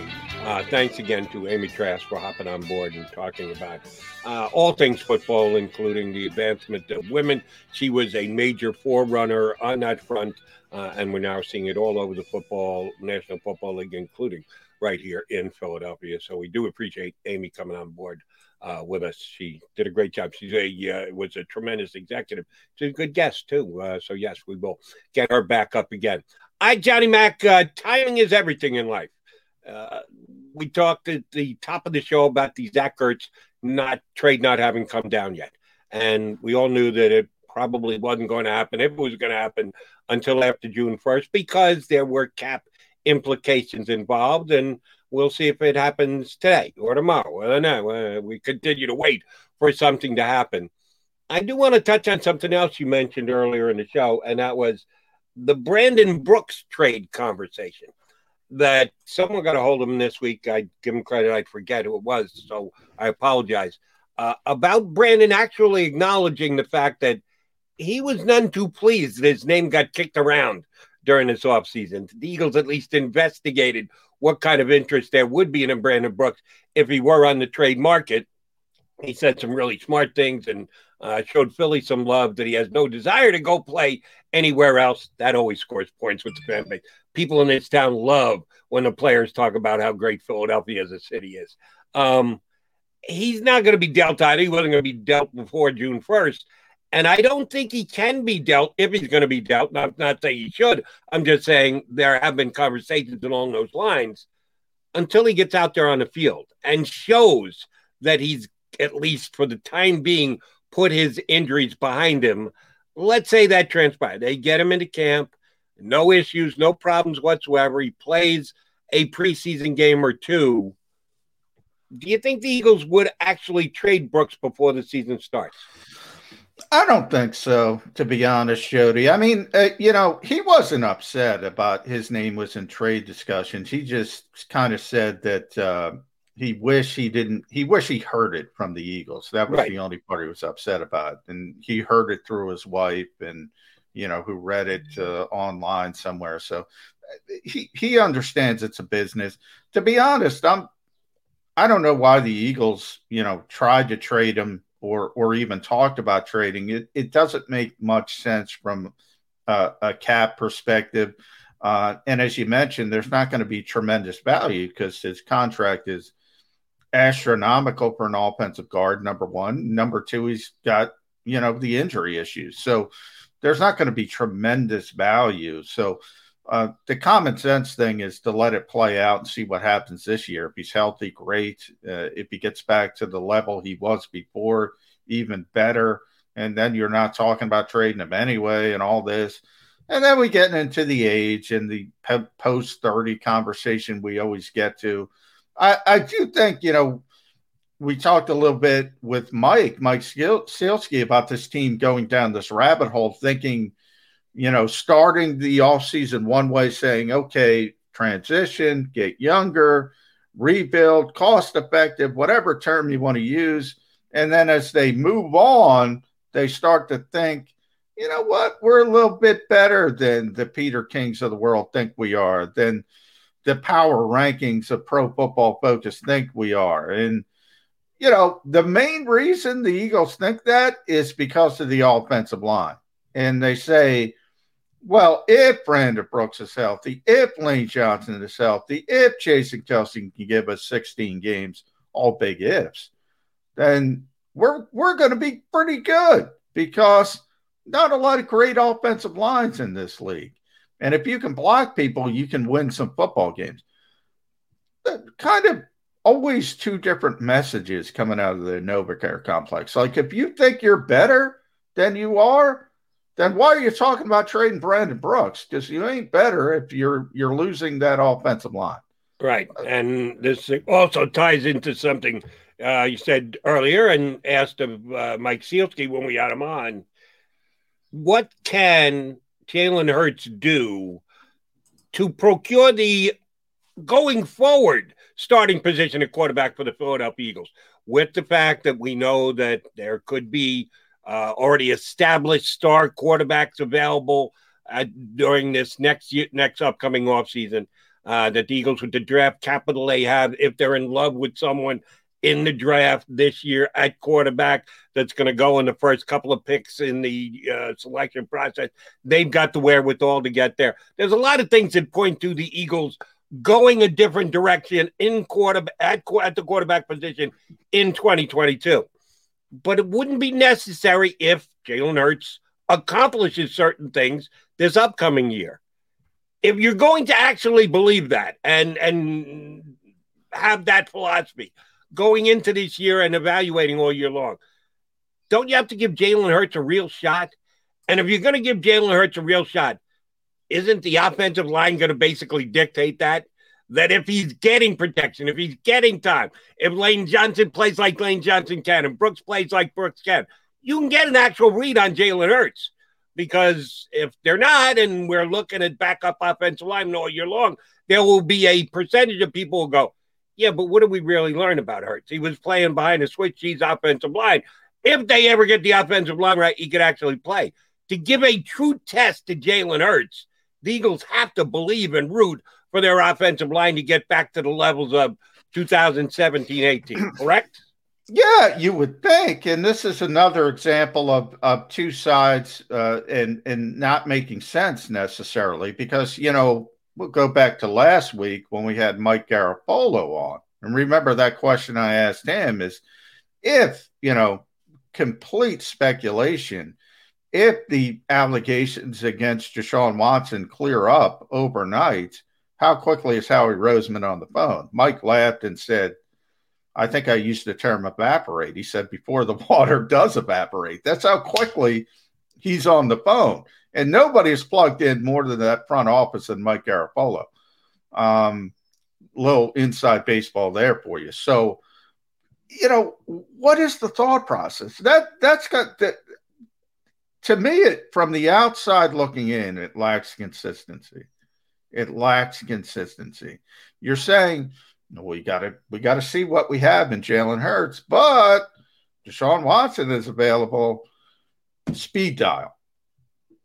To me, the best case scenario, Jody, unquestionably, is Jalen Hurts turns into a good player, a good quarterback, cost-effective deal for at least a few more years, really only one before you got to get the extension. But nonetheless, that makes more sense than going out and getting a high-priced guy. That helps you build the back end of the roster. I don't think there's any question of that. Everything in this league comes down to evaluation. They can say whatever they want.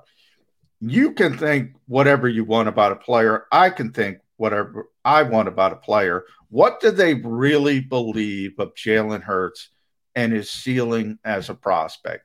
That, to me, is the only relevant question. And I don't think anybody can answer it because they give out conflicting signals all the time.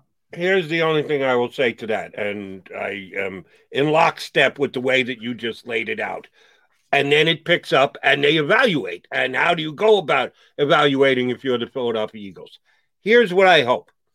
I hope that they evaluate Jalen Hurts this year on Jalen Hurts this year. That they don't put too much emphasis, both good and bad, on what he did last year. The 4 games, the big plays that he made, the downside mistakes that he made, the numbers across the board. Yes, we got a little bit of a look at him, which was nice, which was teased us enough to have this situation that we have, that Carson Wentz is no longer here and Jalen's going to get this make or break it, prove it type year. The fact that he played for both Alabama and Oklahoma. I'm not saying you disregard his collegiate career, but to me, it's kind of in the rearview mirror now. To me, the evaluation of Jalen Hurts is all about this year. What he has done previously just got us to where we are right now, and let's wipe the slate clean and just look at him. For those who say, yeah, but he can't, he was just a second round pick, and he was a reach in the second round. Russ, and I could go down a list of quarterbacks, but the one that immediately comes to mind is Russell Wilson, who was a third round pick, who the Eagles really liked in the third round and didn't get a chance to take because Seattle beat them to it, and the Eagles ended up taking Nick Foles instead in that draft. But you can get a guy. He doesn't have to be a top 5 pick, top 10 pick, first round pick. He can be a second round pick, no problem. I even thought he was better than where the Eagles drafted him as far as value went. Will they give him that kind of a clean slate to work with this year? Howie Roseman was the guy who made the decision to take him. Jeff Lurie is at least reportedly a guy who was involved in that decision. Will it be based on a heavy dose of what Jalen Hurts has done prior to becoming an Eagle and or last year, or will it be based on what he does as soon as Nick Sirianni's camp opens? Honestly, Jody, I don't even think it. I think it has more to do with the other players. And specifically, I'm centering in because I don't think Aaron Rodgers wants to play here, even if he becomes available. And if he does, he'll be in Denver or somewhere like that, maybe the Raiders. So put him out of the equation. Russell Wilson, white whale of the Eagles organization, but he is aging. You have to enter that into the equation, plus the expense. Plus, guess what? If they get Julio Jones, I think he's going to be magically happy. And so take him out of the equation. To me, it comes down to one player. And I've used this term a lot on this show, the FU player. Deshaun Watson's an FU player. It has nothing to do with Jalen Hurts. It has to do with the other player. If Deshaun Watson becomes available, the Eagles are going after him. Purely simple. Jalen Hurts can't do anything about it because they think that much of that particular player. I honestly think it has nothing to do with Jalen Hurts. And I've used that term all the time. There are certain players who are just far and above, and they change the game, so to speak. And not the game on the field. They change the game in the front office. So anything you say, any lip service you give me about evaluating Jalen Hurts, it all stops. It all stops. And you go, F you. Yeah, but You know who's got the ultimate FU power? The Jeffrey aforementioned Roger Goodell, who we talked about earlier with Amy Well, Trask. no matter how good he is, Roger Goodell can go, F you, guess what, you're not playing. No matter how much John McMullen talks you up, no matter how much Howie Roseman is in love with you, if I say you can't get on the field, Jody, you can't play. We're talking about the stipulation of if all of that is cleared up. That's what I asked about. If the allegations are cleared up, the suspension's cleared up, I'm saying that's stipulated. Obviously, you can't do anything under the current circumstance. The stipulation is the allegations are cleared up. Maybe Roger Goodell suspends him for 6 games, whatever you want to put there. At that point, he's an FU player. There's nothing Jalen Hurts can do. It has nothing to do with Jalen Hurts. It has everything to do with the other player. You know I like a hypothetical as much as anybody else, but here's a problem. We're not dealing with a hypothetical. We're dealing with reality here, and the reports are that they are not going to start deposing witnesses in this ongoing case till after the season's over and done with. So how are we going to come to the part where we say, assuming everything is worked out, Jody. It's not going to happen. You can't say you like hypotheticals and not go with the hypothetical. I'm saying for whatever reason, look, some people think Tony Busby is a con man. If he is, and he's gotten together this grand conspiracy, that's a hypothetical. I'm not saying it's going to happen. Yeah. I'm not saying that at all. The far more likely scenario is just what you laid out. He's not going to be available this season. But again, if we come back next year and the same thing is here, he's still the FU player. And that's why I say, what can Jalen Hurts do to get the Eagles off Deshaun Watson? And I point you to Mike Garafolo. Basically nothing. They're on the phone before the water evaporates. No, he could have a superior season. If I tell you, speaking of hypotheticals, would you say Justin Herbert had a dynamite rookie season last year? His first year as a starter, which just happened to be his rookie season. Would you say he was, how would you describe Justin Herbert's season with the Chargers last year? It was a very good season. I think he's got the potential to be one of the best quarterbacks in football. Very good. If Jalen Hurts duplicates that this year, is Deshaun Watson still an FU player? Yes. Really? Yes. Even if Jalen Hurts on a rookie deal does what Justin Herbert did for the Chargers, you'd say, Jalen, F you, we can get our hands on. Well, let me say, I think the Eagles think he's an FU player. I think the Eagles think. But it's difficult for me, Jody, because there is no world when we talk about hypotheticals where I can imagine Jalen Hurts slinging the football like Justin Herbert. That's just me. So it's difficult for me. But it's difficult for me to see how we can even have a conversation about Deshaun Watson being an FU player this year. Next year, maybe. This is going to take more than a year to sort itself out. So if we're going to talk about the outrageousness of him being an FU player this year, that would equate to the outrageousness of Justin Herbert, of Jalen Hurts having a Justin Herbert. If we're going to go down this hypothetical groundhog hole, rabbit hole, whatever you want to call it. If we're going to go, what's more likely to happen? Deshaun Watson allegations evaporating, or Jalen Hurts throwing the football like Justin Herbert? Jalen Hurts throwing the football like Justin Herbert. No, both aren't happening. Both aren't happening. Well, you said which one was more likely? Yeah, okay. It's 0.4% is compared to 0.3%. But exactly. 0.4 is Justin Herbert. Is Jalen Hurts like Justin Herbert? Exactly. Yeah, probably neither one, but I get your point. All right, partner, we'd be out of time. Tomorrow is going to be, from what I understand, a Mac attack. Mac. Tim McManus from ESPN back on Birds 365. Now, put that in your calendar. That's big news. Put it in your calendar, put it in your pipe and smoke it. Just be prepared to take it in tomorrow here on Birds 365. We keep delivering. Mike Sealski today, Amy Trask today. We keep delivering. I love T-Mac. He goes back to my, at the time, 9:50 a.m., now 97.5 days when I was working across the street. And, of course, he does it for ESPN on a day-in, day-out basis. T-Mac, one of the best Eagle reporters. He's going to be with us here tomorrow. Partner, have a good day. You got no Eagle responsibilities? No, yeah, we're gonna have some Eagle Zoom interviews today, to be determined. So I was going to say, do you have any idea who they're going to be? No idea. None. Zero.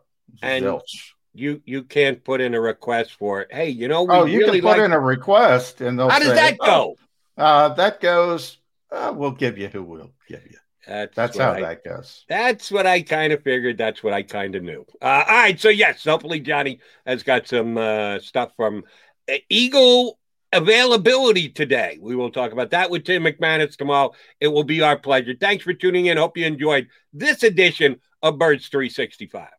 If you missed any of today's show on the Jacob Media channel, listen to the podcast on your way home. Available on YouTube, Apple, and Spotify.